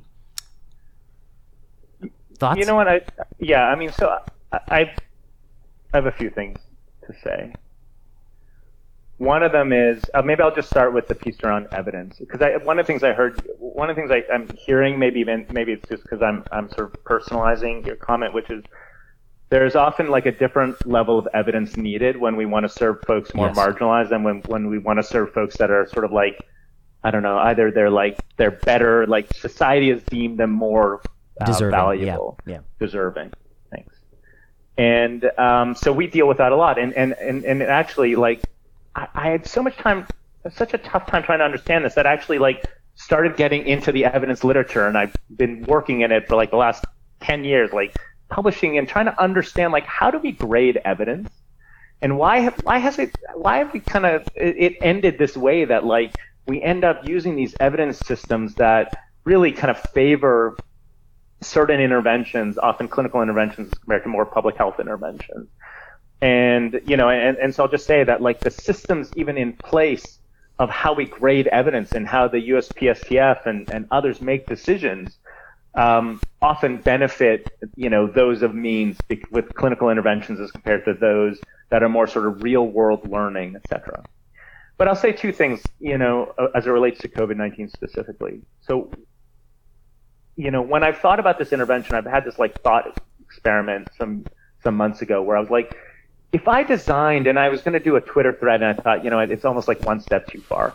But if I was to design an intervention only for the rich, I would do tons of testing. I would lock down and close businesses unless I needed them. You know, so I would definitely keep, like, Amazon and food delivery and certain restaurants, all these things open. You need Make sure that internet service tech, you know, like I was thinking the ISPs, the internet service providers kept working. I could access tech. You know, I'd be working on a vaccine, and I would be focused on testing extremely, like, you know, testing new innovations, testing coverage, all these things without really an intervention to respond to the results of those tests. Because I don't care, as long as it kind of takes them out of the, like, it decreases the chance that they're going to be the ones delivering food to my door. Yes. Then I'm kind of happy. And it was just interesting, like, as I did this thought experiment of, like, if I design an intervention only for the rich, it's exactly the intervention we have. The set of intervention strategies that are most commonly implemented in many parts of the world. So I'll say a few things. One is testing. You know, it's so interesting because within STIs, within sexually transmitted infections, like, obviously testing is at the heart of what we do, but it is also because, you know, it's easier to, you know, allow people to react to the results of that test. Like, the test is only as powerful as somebody has the ability to react to the results of it. So for sexually transmitted infections, you can tell them, first of all, you offer them for curative ones. You can offer them, you know, antimicrobial agents. You can tell them to use condoms. You can tell them to decrease their number of sexual partners, etc. For respiratory infections, I'm always asking folks, well, okay, you've diagnosed them. And of course, we're educating them. I mean, we've been testing folks for months, but, like, what are we offering folks? What are we giving them in order to, you know, decrease the risk of onward transmission to those most vulnerable? And I think the point you made earlier is that when you try and advocate for that, people are like, oh, there's no money. Sorry. Right. You know what I mean? Like, supportive services, supportive housing, paid leave. They're like, oh, we couldn't possibly afford it. I'm like, we've literally, like, society has failed. Do you know what I mean? Society is crumbling all around us. Yeah. And yet we don't want to make some investments, the margins for, like, undocumented folks, you know, lower income folks, those with unstable housing, et cetera. Like, that to me is amazing. I mean, that is just truly, like, it just, and it wakes me up at night. Yeah. I literally, I mean, I know a lot of people have had these, like, pandemic insomnia. It's like, I keep being woken up at night by these, like, just, like, how crazy it all is. The second thing is I would really, you know, the idea that the immense investment in vaccine development. Of course, like, I want a vaccine. Of course I do. And I've been waiting as it relates to HIV. Like, I've worked on HIV vaccine trials. I'm excited by the technology. But the sort of the sheer investment in vaccines compared to other interventions for COVID-19 is awing to me. That we've spent, as in society, I as a taxpayer, billions of tens dollars. of billions. Yeah, just in warp speed, just in subsidies. All of it. That's right. Yeah, never, just in that. Right. Yeah. Never, and yet I can't imagine that we've spent millions in terms of really at the ground level at state. And this isn't, by the way, just the federal government, but no, like it's a state, local, municipal, everything. State, local public health agencies addressing kind of like transmission needs. And for like, that's not the case for like other infections. Like, it's not this sort of like vaccine or bust mentality, but it is here.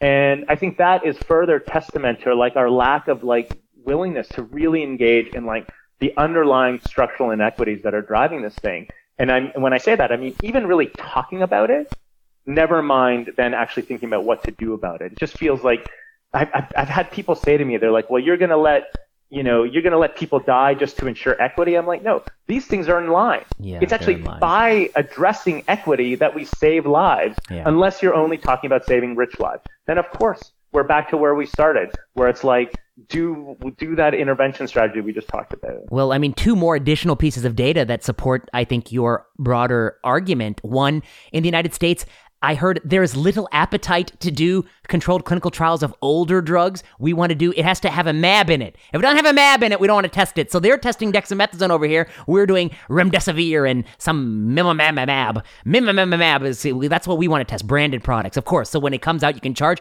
$25,000 a dose. Monoclonal, yeah. Instead of convalescent plasma, no, we I want some understand. I know. And then the other piece is the bailout bill for small businesses, which was meant to preserve income of average people. But of course, the money wasn't given to average people. That's a simple, direct way to help people who are struggling. God forbid we do that. We gave $500 billion to people who employed less than X number of people who said, I'm not going to fire anyone. And there's some really elegant work by Raj Chetty that shows the groups that pocketed that money, doctors, small doctors' practices, groups like that, there were groups that weren't going to fire anyone anyway. And the groups that didn't pocket that, and the groups that they wanted to fire people, they're not going to take that money. So it was a $500 billion giveaway to people who already have a lot of money. That's the nature of our we'll spend $500 billion, not save a single job. And you ask for basic money to provide support for homeless populations that is ravaging, nursing homes that nobody cares about.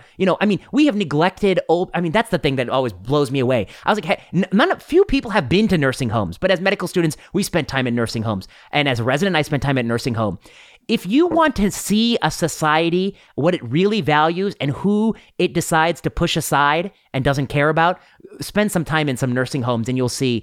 And so it was no surprise to me that a place that's chronically starved of resources, that the staff's morale is low, that are underpaid, poorly treated, that we have cast aside is a place that's going to be decimated by a virus. And what investments have been made there to make that better and safer? Yeah.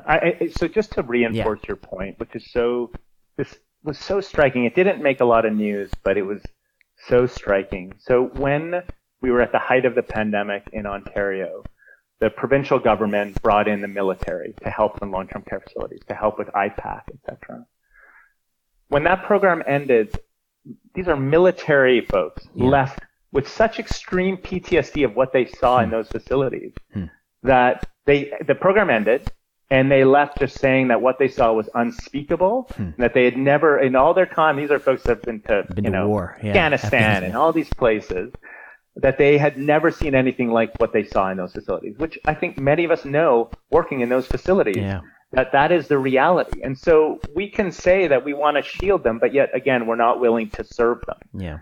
And so I think the point is such an important one. It was so obvious to me when that $500 billion was released. And by the way, the same happened in so many parts of the world. Sure. All these accountants and investment consultants immediately dove into the pounced of like the exact wording, the exact things of what was allowed.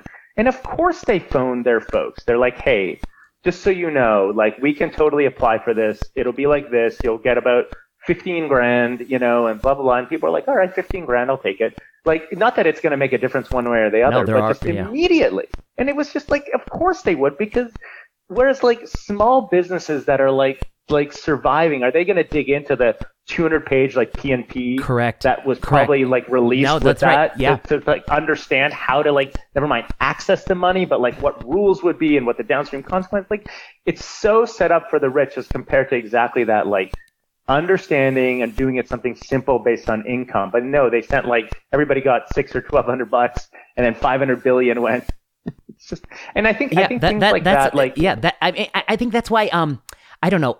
Sometimes so I'm of course on the progressive left, and particularly when it comes to capital, because I believe capital, the movement of capital, creates so many of these problems and is so hard a problem to wrap your mind around. It's easy to be outraged by the things you see, but capital and its influence on human beings and how we live our lives and how it it plagues people, keeps people trapped in poverty, keeps people trapped in lives that they would not want for themselves. I think it's harder to see, and so that's always my big interest. But I think what surprised me is that folks who are politically aligned with me on those issues, they do not see what they are doing.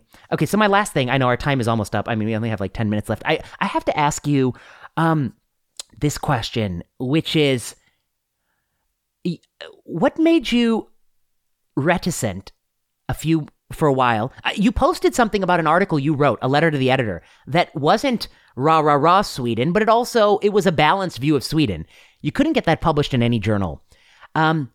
What has happened to discourse in this time? Why are folks who are like you and I think left of center, progressives, human rights kinds of people, we find ourselves in our own tribe being ostracized, pushed aside. We're scared to even say these things, that you guys are losing the sight of what really matters. What happened to our dialogue? Why were you reticent? And what changed? Yeah. Yeah, I mean, so I had some personal experiences that made me reticent. Actually, even before that letter, I started having conversations. I tend to not do media anyways. I've always been very comfortable talking to my peers. Yeah. I love engaging with scientists. And clinically, I love engaging with the world. But as a scientist, I love engaging with scientists. And to do that, we write papers and we go to conferences and we do these things. And to be honest, I've not really engaged in podcasts or Twitter or other means in terms of engaging more broadly. As this started, I started just sharing perspectives in early March of I don't understand what we're doing. I don't understand this response. And I like to think of myself as I'm a great public health practitioner. I don't know. We should all be confident in what we do. I am trained with all the training you would ever need. I've published plenty. I've proven my understanding of public health issues. I teach it and all those sorts of things. And I couldn't understand anything. I couldn't understand the decision-making process at all. And I started people were there was this discussion: are coronaviruses seasonal or not? And a reporter reached out and from the Denver Post and Boston Globe and was like, hey, I think I had posted I can't remember how it came that he reached out. Maybe he just did one of these Hopkins. We get so many of these sure. Hey, Dr. So-and-so. You work at Hopkins, Dr. So-and-so. Yeah, exactly. That's right. Yeah. But I thought it was interesting because he asked about seasonality. And I said, I said, which I continue to believe, is that I believe that there are seasonal and environmental elements to this sure. to this virus, and I don't think that explains all of it. It was a very kind of basic interview of what does that mean? It does mean that I expect it to slow down in the places where that's more relevant in northern climates, but that also means that it should pick up and fall. It's not to say you're nothing. It's nothing. And so I did that interview, and I was contacted by BBC. And they saw it, and so BBC World reached out and they asked me, and I did a very basic interview again about seasonality of coronaviruses, i.e., seasonality of seasonal coronaviruses, and just clinically experienced. Of course they're seasonal, and there's a number of dynamics as to why, and it's well understood. And the producer said, so you align with Donald Trump. I said, I what? I didn't know he was talking about seasonality. I'm I don't listen to what Donald Trump has to say. Often it's just, unless it's some sort of thing in the Times. Yeah. But, so I'll just say that, then I spoke to some mentors at Hopkins and beyond, and they're you need to be really careful. You need to be really, really careful about how you're perceived and how you're aligned. And while we've been encouraged to be on Twitter, there was sort of this element of you should be careful kind of how some of your messages are being perceived. Which I was so amazed by, because I've always felt very comfortable in my messaging, and it shook me, actually, and it shook me for months. It just was I felt I'll keep tweeting, but I'm not gonna say yes to interviews. I'm just gonna kind of do my own thing. And, and indeed, but throughout this time, of course, I'm so left of center. like universal healthcare, universal education, these are Canada and Sweden have formed me, and by the way, given me all the opportunity in the world. And while I love working at Johns Hopkins because people work so hard and they're so committed to science, I'm a product of where I grew up and all the benefits that came associated with that childhood. And so that's just a reality. And I found that I'm a subscriber to the New York Times, and I see them publishing articles blaming the outsiders. There was a recent article that came out, and it's so shocked and so saddened that I'm like people importing this virus is at the margins. It doesn't change the fact that you need to have effective interventions in place. Sure, you can shut down flights, you can do testing, you can do all those things, but to blame literally outsiders, that was the term, until they let the outsiders back in, so reinforces nationalistic, xenophobic perspectives that emboldens people. And I can imagine people are going to be using that in a decade, that when the Times is arguing against a wall being built, we go through a whole new cycle of the wall, and then they'll say, well, the Times called for us to build fences. That was literally build better fences around us. And I think that there'll be blowback. I think that people will say, well, you know what, you guys aren't consistent on your perspectives around rights and equity, when there's some other issue that we're most likely going to be aligned with many of our friends with, which is about protecting folks that are at the margin. And so I just worry about yes now, but I also really worry about what does it mean for credibility in this forever struggle between progressive and regressive values when things really went bad, we absolutely reverted to nationalistic rich things that benefited the rich, inequity, drove inequities, and we didn't kind of keep consistent with our language of focusing on those most marginalized. And so I just really worry how those arguments are going to be used against, again, us and many of its friends and the things we stand for in the future when we talk about things like universal healthcare and universal education. I think, I mean, for those of us who see this disruption, which is a cataclysmic, I mean, it's the disruption of my life. I mean, and I thought I had seen it after 9/11 I thought that was a huge disruption in terms of the things it's done around the globe, sowing seeds for terrorism for another 100 years. I thought it was a catastrophic error at the time and still do. The wars that were misdirected. But this, I think, is just another order of magnitude. And what I fear more than anything is that when, the thing about regressive policies is you can do a lot to people, regressive, you can get away with a lot, but then you push a little too hard, you're going to break something. And when you break something, people will not take it anymore. And when people won't take it anymore, there are two types of things it can lead to. It can lead to a progressive revolution where we finally implement some of these things we've been trying to implement so long, which is real healthcare for real people without copays, healthcare that people they're not scared to call the doctor when they're sick, education that really is guaranteed, taking care of kids. I don't know why we start at 5, the dumbest fucking thing in this country, summers off starting at 5. Start when they're born and take care of these kids and feed them well and provide these things. I mean, this is the opportunity. But I fear the other side is these moments in history are ripe for the despot, the tyrant, the charismatic person to tell people, you are hurting. I feel your pain. And here's why you're hurting. It's the outsider. It's them. They're the ones who did it to you. And I think it's easy to think that this guy Trump is the worst thing we've ever seen. He's not even close to the worst thing we've ever seen because he is not that good. I mean, he makes mistakes. Right, he's not disciplined. He's not that good. Right. And maybe he's not even that evil. He's a narcissist who gets lost in he uses evil as a tool for his narcissism. Imagine someone who really believes crazy shit, what they can do. They're unstoppable force for evil. And this is the condition. I mean, I'm reading a lot of history books about Europe, 1920s, 1930s. These people didn't take over just because of them. It was an interaction between them and what the world was post-World War I. Of course. So and directly affected my family also. It made us immigrants to Sweden and immigrants to Australia and immigrants to, so I feel that in a very real way. That seeing that, I agree with you. I think that there's a fear, there's the sort of immediate public health issue, and people can dismiss this all they want. But people are being radicalized. Yeah, they're being radicalized. And kids being locked up in their universities, it's just even the most immediate thing of their relationship with public health. again, I sort of bring us back to like just even like leaving out the sort of grander political radicalization that I think is kind of taking people at the margins and pushing them aside and pushing them away. But I think immediately, like the relationship with public health, when public health is going to ask them to do things in the future, I think they are going to have a tougher time making that case.